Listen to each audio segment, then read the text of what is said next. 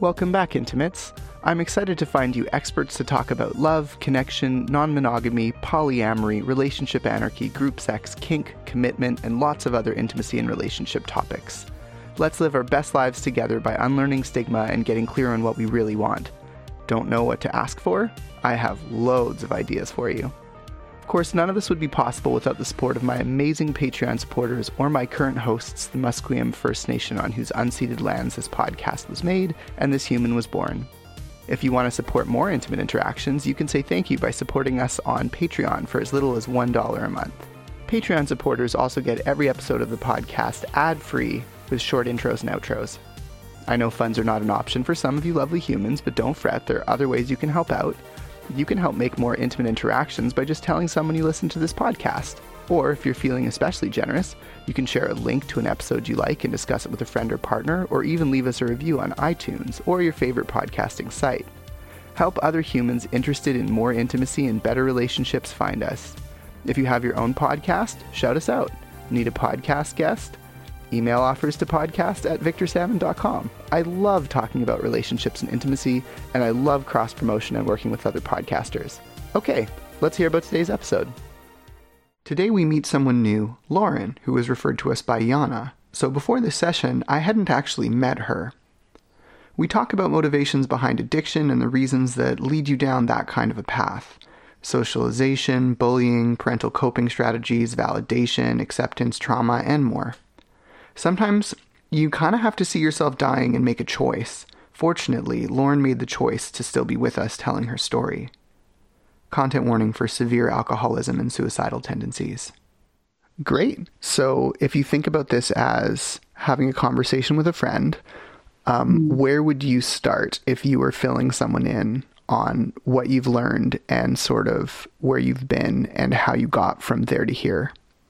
So if I was sitting down with a friend, I would probably start at the beginning of the end of my addiction, probably. Mm-hmm. So, addiction, if you are somebody who suffers with substance use disorder, it's very progressive for a lot of people. For me, drug addiction was the progressive. Alcoholism was, I knew that I drank differently probably from my first drink. And that was at a very young age. And throughout all of my teen years and the majority of my adult years up until my current age of 32, I got clean at 31. I think I just labored under the impression that, that I was just always going to have a problem with alcohol. And that, I wasn't going to stop drinking, right? Just this wasn't a thought that occurred to me. And then, progressively, as more self-medication in the form of heavier drugs came into my life around 25, it was a bit of a quicker progression after that. And it took until about 28, 29, before I really started seeing the negative consequences in my life happening. And through all those years, I've always battled mental health issues as well, thinking that one had absolutely nothing to do with the other. And so when I hit I hit many bottoms. I think it's kind of relative to the person, their experiences, how many bottoms you can kind of hit. For a normal person to have some of the things that have happened throughout my addiction, it would be enough for them to say, okay, that's it. I'm never drinking or using again. Like, I'm walking away from this. Right. And those were things that I just kind of was like, well, I'm just not going to go to that house again, and that's kind of the way that I've been able to understand that this is the reality, that I am an addict and alcoholic, because your brain kind of wants, the contraption of your addiction keeps telling you that it's not really there, right, so that you can, continue. But my, I guess, awakening to the fact that I was, it wasn't like a super traumatic experience or anything like that. Really what it was just the denial being removed from me. And I'm kind of in the, sort of unique experience of entering recovery through a pandemic. I entered recovery in my clean and sober date was April 12th. Wow. In 2000. Yeah. And, I couldn't get into a detox center or anything like that. I had to detox, at home. And then I was incredibly lucky to enter a 90-day treatment program through Edgewood Health Network, April 30th. So yeah, it was a unique experience to say the least. Mm-hmm. But yeah, the long weekend of Easter weekend in April, when I had that moment of, the denial being ripped away and the realization that every part of my life had to change or I was going to die, was really the beginning of this pretty amazing, intense journey of the last 10 months. And with all of that has come, me on the road to self-discovery, which mental health and past traumas has, all three have kind of healed at once. With the lifting of one came the understanding and realization of the other two, mm-hmm. and being able to work on it and deal with it in a different perspective. So it's pretty crazy to look back where I'm sitting now, like where I was this time last year, and my life is pretty much completely different in every way. It's almost unrecognizable. I almost can't really connect to who that person was anymore, Right. It hasn't even really been that long, but yeah, pretty intense journey.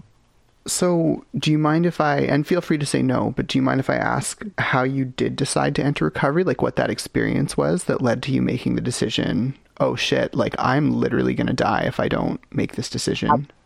Absolutely. It was an acid trip, actually. So interesting. Psychedelics use for me was never really a party thing. Mm-hmm. In the past, I've used psychedelics as a form of connecting with myself. Mm-hmm. And usually it kind of has a habit for me of kind of throwing your demons in your face and being like, deal with it. This is the truth. Mm-hmm. But that wasn't the intent that I had with that. At that point last year, I was I guess the denial was so entrenched in my everyday life that like vomiting blood every other day and like reduced kidney function and extreme ill health did not make me realize what was going on. And like people dropping like flies overdosing did not snap me out of it. That's just where I was. And I didn't really know anything else. I didn't know any other way to be at that point because it had progressed to chronic use. Right. Right. So I was just kind of living that way and not really understanding what potentially could happen because I was also, pretty suicidally depressed at that point, which is a point you kind of get to. I learned in treatment once the addiction gets to that point. I firmly knew, but was not facing the fact that I was looking at probably suicide or overdose. Mm-hmm.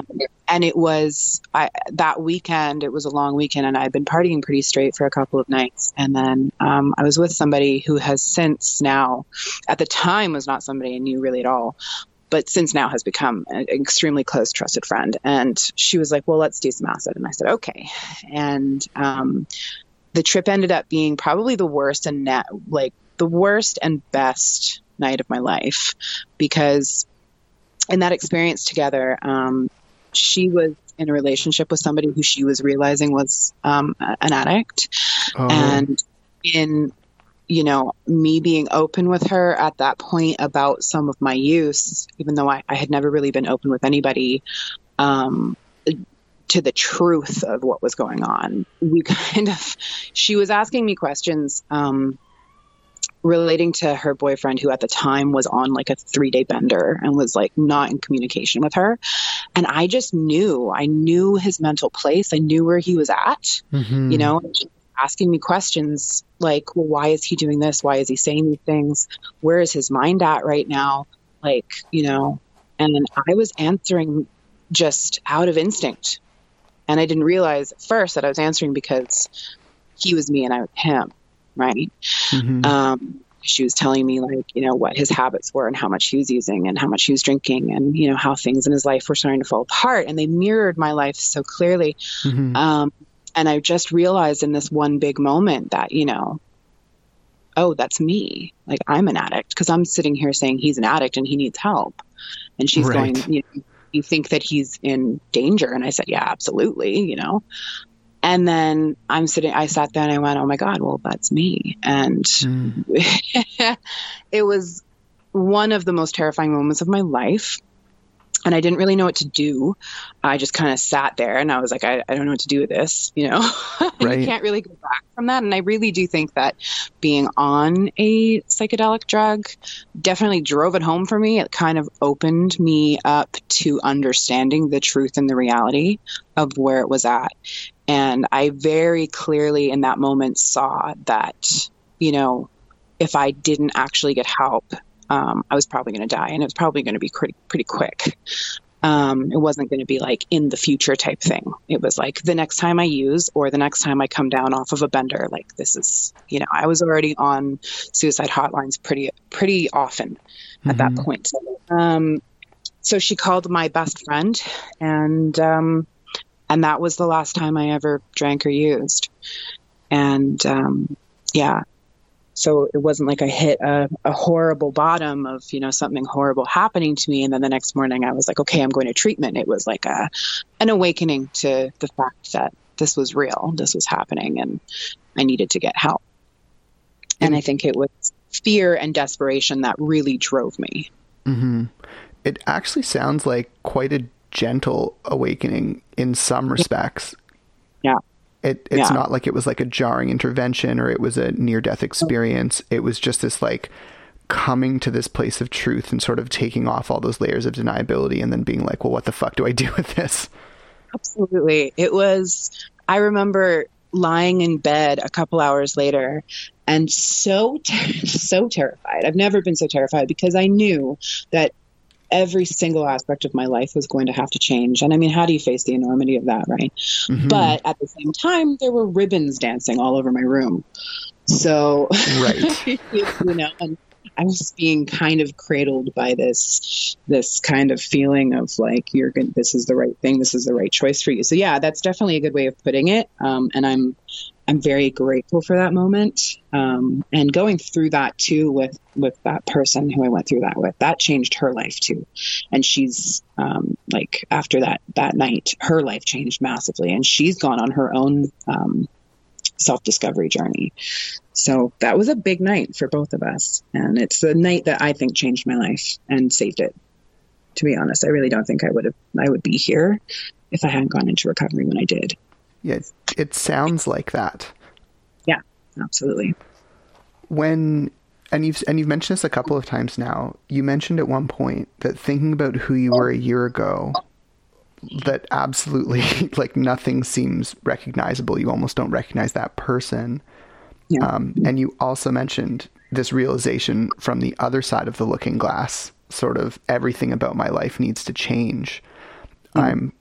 I'm kind of curious to talk more about that, but I don't want to be indelicate or ask the wrong question. So I'm curious if you wanted to share some stuff about what some key takeaways were for you or some of the biggest, hardest things to change.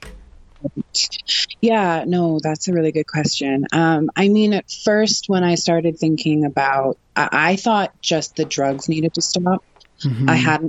It took me a couple of weeks to realize that alcohol was kind of the beast that I had to tackle, like long term, because I, became a person under the influence of alcohol. I was, raised in it. And yeah. So that kind of came after, but I knew that I had to stop running away from the things that I was self-medicating mm-hmm. for. I kind of knew, I'm a pretty intuitive person, but I'd had, when it came to other people, for myself, I had blinders on. I was just numbing myself constantly, right? And I think I realized, well, number one, socially, my life was going to change very much until the last, let's say, 6 months of my addiction, when it became very isolated. I was a very social kind of person under the influence. Like I drank and I used drugs kind of as a social lubricant, as a sexual lubricant, as a, way to be intimate, as a way to connect with people. And, I have a lot of anxieties and like social anxiety and stuff like that. And I knew that was all going to be kind of like, I'm going to have to figure out how to talk to people. And, I knew, I don't even really know how to explain how I knew everything was going to change. I guess every part of my life kind of revolved around the fact that I drank and that I used drugs, because at that point, there was not really any point that I wanted to draw a sober breath. If I wasn't on a bender, or if I wasn't drinking after work, or if I wasn't taking a sleeping pill to go to bed, or taking a sedative when I had anxiety, or being on various different kind of drugs for depression and, mood stabilizers, whatever, all these drugs that I've been on since I was 14. And all these substances I'd been taking to deal with basically every emotion, or to take away, or to chemically manufacture pleasure, love, and joy. I did not know how to be a person. I didn't know how to be alone with myself, sober in any way. I didn't know how to face any of the things that I knew that were coming for me to deal with sober. I think that was the enormity. Like, it wasn't so much that like I'm going to have to drop most of my social circle, who at that point were all chronic addicts as well. Right. It had stopped being a party, for a couple of years. It wasn't fun anymore. I'd have to, just in the short term, go to treatment, which it's pretty terrible, because I was holding on to my job at that point. Like, oh, you come up with so many excuses. Like, oh, I can't go to treatment. I have a job. It's like, well, if you don't go to treatment, you're not going to have that anyways, but you don't want to hear that. Right. Right. So it was more the emotional stuff. It was more the, I'm going to have to face who I am. I'm going to have to, change every routine. I don't really know how to do any of that. And at that point, I didn't realize that, I was going to get to know how to do those things, because people who were going to come into my life as guides and helpers and wonderful, beautiful people who I'd met through this journey were going to help me get there. You can't see that on the other side. Right? You're just saying, I can't do this. I don't know how to do this. I can't. Right? Right. Like, I don't have the tools. Absolutely. Yeah. And that's why I think I hadn't let myself come to the realization of where my life was until that moment. Do you think that denial and avoidance was a strategy you'd used before in your life? Oh, yeah, absolutely. So it's kind of, there's this through line from not having the coping strategies when you were younger, and how those coping strategies kind of unintentionally, catastrophically led you down this road to where you were. Absolutely. Yeah. And dissociative episodes that were happening as well. And coming to the realization now that I've disassociated a large part of my life. Absolutely drove that as well. I just turned a blind eye. I was very much under the, this is fine, this is normal kind of illusion, it's like that dog reading the newspaper and in the fire. Yeah. He's like, that's like my life, and it wasn't just drugs and alcohol and like relationships. I couldn't save or keep or have a healthy relationship at any point in my life up until now, being clean and sober. And I also, financially, not in control, avoidance, right. Career-wise, never going after what I wanted, just falling into what I had, avoiding any more kind of, thoughts about, well, I'm not happy doing this. Why am I here? Kind of thing. Just in all aspects of my life, I never wanted to feel, I just never wanted to feel. Right. And I avoided it at all cost. And that was, like you said, catastrophic. Yeah, it's definitely tying into a lot of the pieces are sort of clicking together in my brain. Oh yeah. Yeah. It's a puzzle for me too, that I keep finding new pieces and I'm like, oh my God, you are integral. Where have you been? I feel like that's a lot of people's experience in counseling when they're dealing with any kind of trauma. Absolutely. Yeah. So speaking of traumatic beginnings, isn't it funny how humor and levity get used in these conversations? I just wanted to make that observation. Oh, I have been told by every counselor that I weaponize humor, and that I'm very self-aware.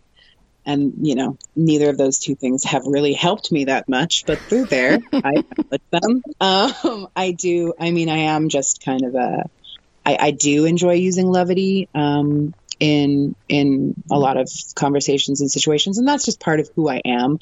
And, when you go through this process of recovery, especially early recovery in the first year, like there's so much seriousness about it that sometimes it can just be too much seriousness, and you have to find the little times to laugh, Totally. So I don't shy away from laughing about it sometimes. Right. And that's how I relate to my past traumas and, dealing with my parents and all of my baggage with that. So sometimes my go-to is like, oh, this is hilarious in a super dark way.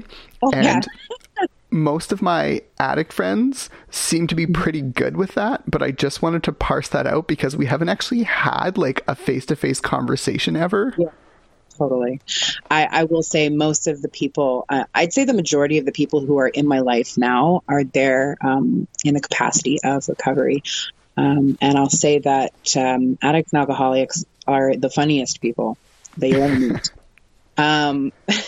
Just absolutely hilarious people, very, very sensitive, very intelligent, very creative, and very funny. And most of the humor is very dark. And I really love that. Dry and dark. That's my go-to. Fair enough. Yeah. I'm no different, and I can definitely make a good joke about it. Yeah, I appreciate that. So as I was saying, speaking about traumatic beginnings, you mentioned you started drinking when you were 14, and given that you gave your age, I was just thinking about that in my head, and I was like, you've probably spent like at least 50% of your existence on the planet in some form of addiction. I would say earlier than that. I started smoking weed about 12. Wow. Yeah. So that's not lost on me. And I could take that as like really depressing, but I don't. Instead, I just take it as a miracle that I'm alive. Because it's very true. And I didn't realize that it was that pervasive because, for a lot of years, it was just Lauren likes to party. Lauren likes to have a drink. I mean, I haven't told everybody in my life that I'm an addict, but I'm pretty open about being an alcoholic, and none of them were shocked. Right. But yeah, I grew up on a very small island, Bowen Island. And I grew up in an alcoholic home. My addiction to alcoholism is extremely prevalent in my family. It's killed pretty much everybody on my dad's side of the family, my grandparents, or my grandfather, my aunt, my uncle. Wow. Yeah. And my brother is an addict as well. He's a heroin addict. He's been in and out of recovery for 8 years. And my mother has had a problem with alcohol throughout most of her life. And as a kid, it was very common and normal. And weed as well. Like weed is one of those things where I never had I didn't go to treatment for weed, but it was always there. Right. Right. Never took it seriously. And now, you could not get me to smoke a joint to save your life. Not only just because that would be breaking my sobriety because I am fully abstinent, but also because I just don't enjoy it. And I never really did. It gave me so much anxiety all the time, but it was something that could take me out of my state of being, and it was available. It was everywhere. Right. Mm-hmm. And so, that's what I did. I started smoking weed, and I started smoking, and then, I had my first drink I had my first drink probably earlier than 14, but 14 is when I kind of really was like, oh, wow, this is a powerful magical elixir that makes me a lot happier. Right. Like and this takes anxiety and, I'm a lot more outgoing. Right. You mentioned that it tied into certain types of functioning, like your ability to talk to people and a pathway to intimacy, which we can get into in a different episode. Yeah, absolutely. So it just sounds like there's, and you're not the first person I've heard describe it that way, that they went from not knowing how to talk to anybody, feeling super anxious and uncomfortable around people at parties. And then they realized they made this discovery that if they just had a few drinks, like suddenly they didn't have that. They could interact with people liked them. And there was that critical part of validation, like feeling that deep sense of like being wanted somewhere. Yes. And belonging is a big one. And that is one of the root things that I've discovered through trauma therapy and just therapy and counseling in general. And it's very common with a lot of other people as well in recovery that we just want to belong. And finding that sense of belonging in alcohol and in the people who you start hanging out with who want to drink for the same reasons, right? You find that belonging in a group of outcasts and rebels and, being rebellious teenager, found that sense of belonging that I had never had. I was extremely bullied and outcasted as a kid all throughout elementary school and my first couple of years of high school. So when I started drinking and smoking weed when I was pretty young and, that made me appear rebellious and edgy and cool, I started finding and feeding on that I belong with people kind of thing. And that stayed with me throughout all of my use. Until I got into recovery and then truly felt a sense of belonging among people who, a different group of people, less damaging. Yeah, that's completely fair. Yeah. Yeah. But I mean, I think, people who are kind of damaged in the same way tend to flock together. Sure. And that's definitely what drew me to, a lot of the people, a lot of the places, and all of the things that I did when I was quite young and starting my drinking and drug career, for sure. I love that that's the way that you describe it, drinking and drug career. Yeah, I was really good at it. Yeah, no one paid me for it, but I could be a contractor or something like that. Sure. No, that's a bad idea. I definitely get that sense, though, that it is really hard to almost kill yourself and not kill yourself. And there's almost this like twisted kind of pride that comes with like, I have lived through a lot of shit, friend, like that kind of feeling.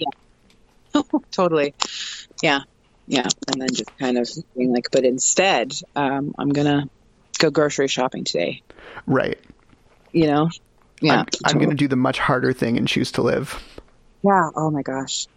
Yeah, it is the much harder thing. Yeah.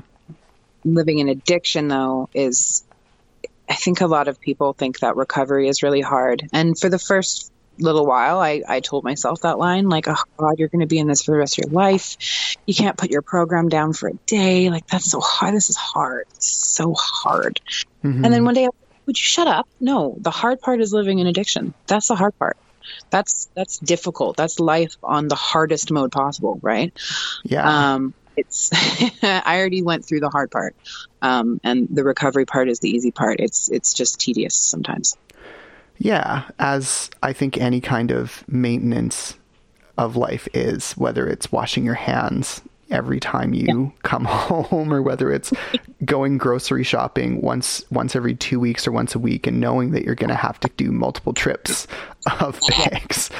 And absolutely, it is so hard to reframe that as I'm so lucky that I can go to the store and get everything I need once every 2 weeks and be at minimal risk for a pandemic when much poorer folks don't have those options. Yeah. And that's where gratitude comes in. And changes a lot of things, because said about, making your mind up to kind of take yourself out of the equation and then having to stay in it. I felt very trapped for a really long time. Mm-hmm. Like, I don't want to be here, but I have to be here. And that resentment kind of really threw a wrench into, well, didn't throw a wrench, but it kind of threw a Molotov cocktail into an oven of addiction for me. Okay. I was like, if I'm going to be here, I'm going to be obliterated all the time. And gratitude, like even in the beginning of recovery, I still was like, I just don't want to have to deal with this every single day. And once the gratitude piece comes in, that changes. And the gratitude starts coming in with the relief of the kind of mental health that I've been dealing with my whole life. That changed dramatically. Mm-hmm. And my perspective towards dealing with it changed dramatically through the process of recovery. And, it's a big difference waking up in the morning and going, I'm so grateful to be alive, to waking up in the morning and going, I just really don't want to wake up, and to Right. like walk the street and think, like, it's a beautiful day out. I'm so happy I'm here to witness this, as opposed to, I wish I could be anywhere else, anyone else, please, God, please. Right. Right. Yeah. It's it's pretty insane to go from one to the other in a pretty short amount of time. That's kind of like part of the gifts of sobriety, as they say, right? Yeah, and it is a pretty extreme change that you've managed to outline in like half an hour. Yeah, well, I've had a lot of time to think about it. That's fair. Yeah, I mean, not to say that it's not without its mundane issues and, complexities and Sure. days of just nothing but anger for no reason.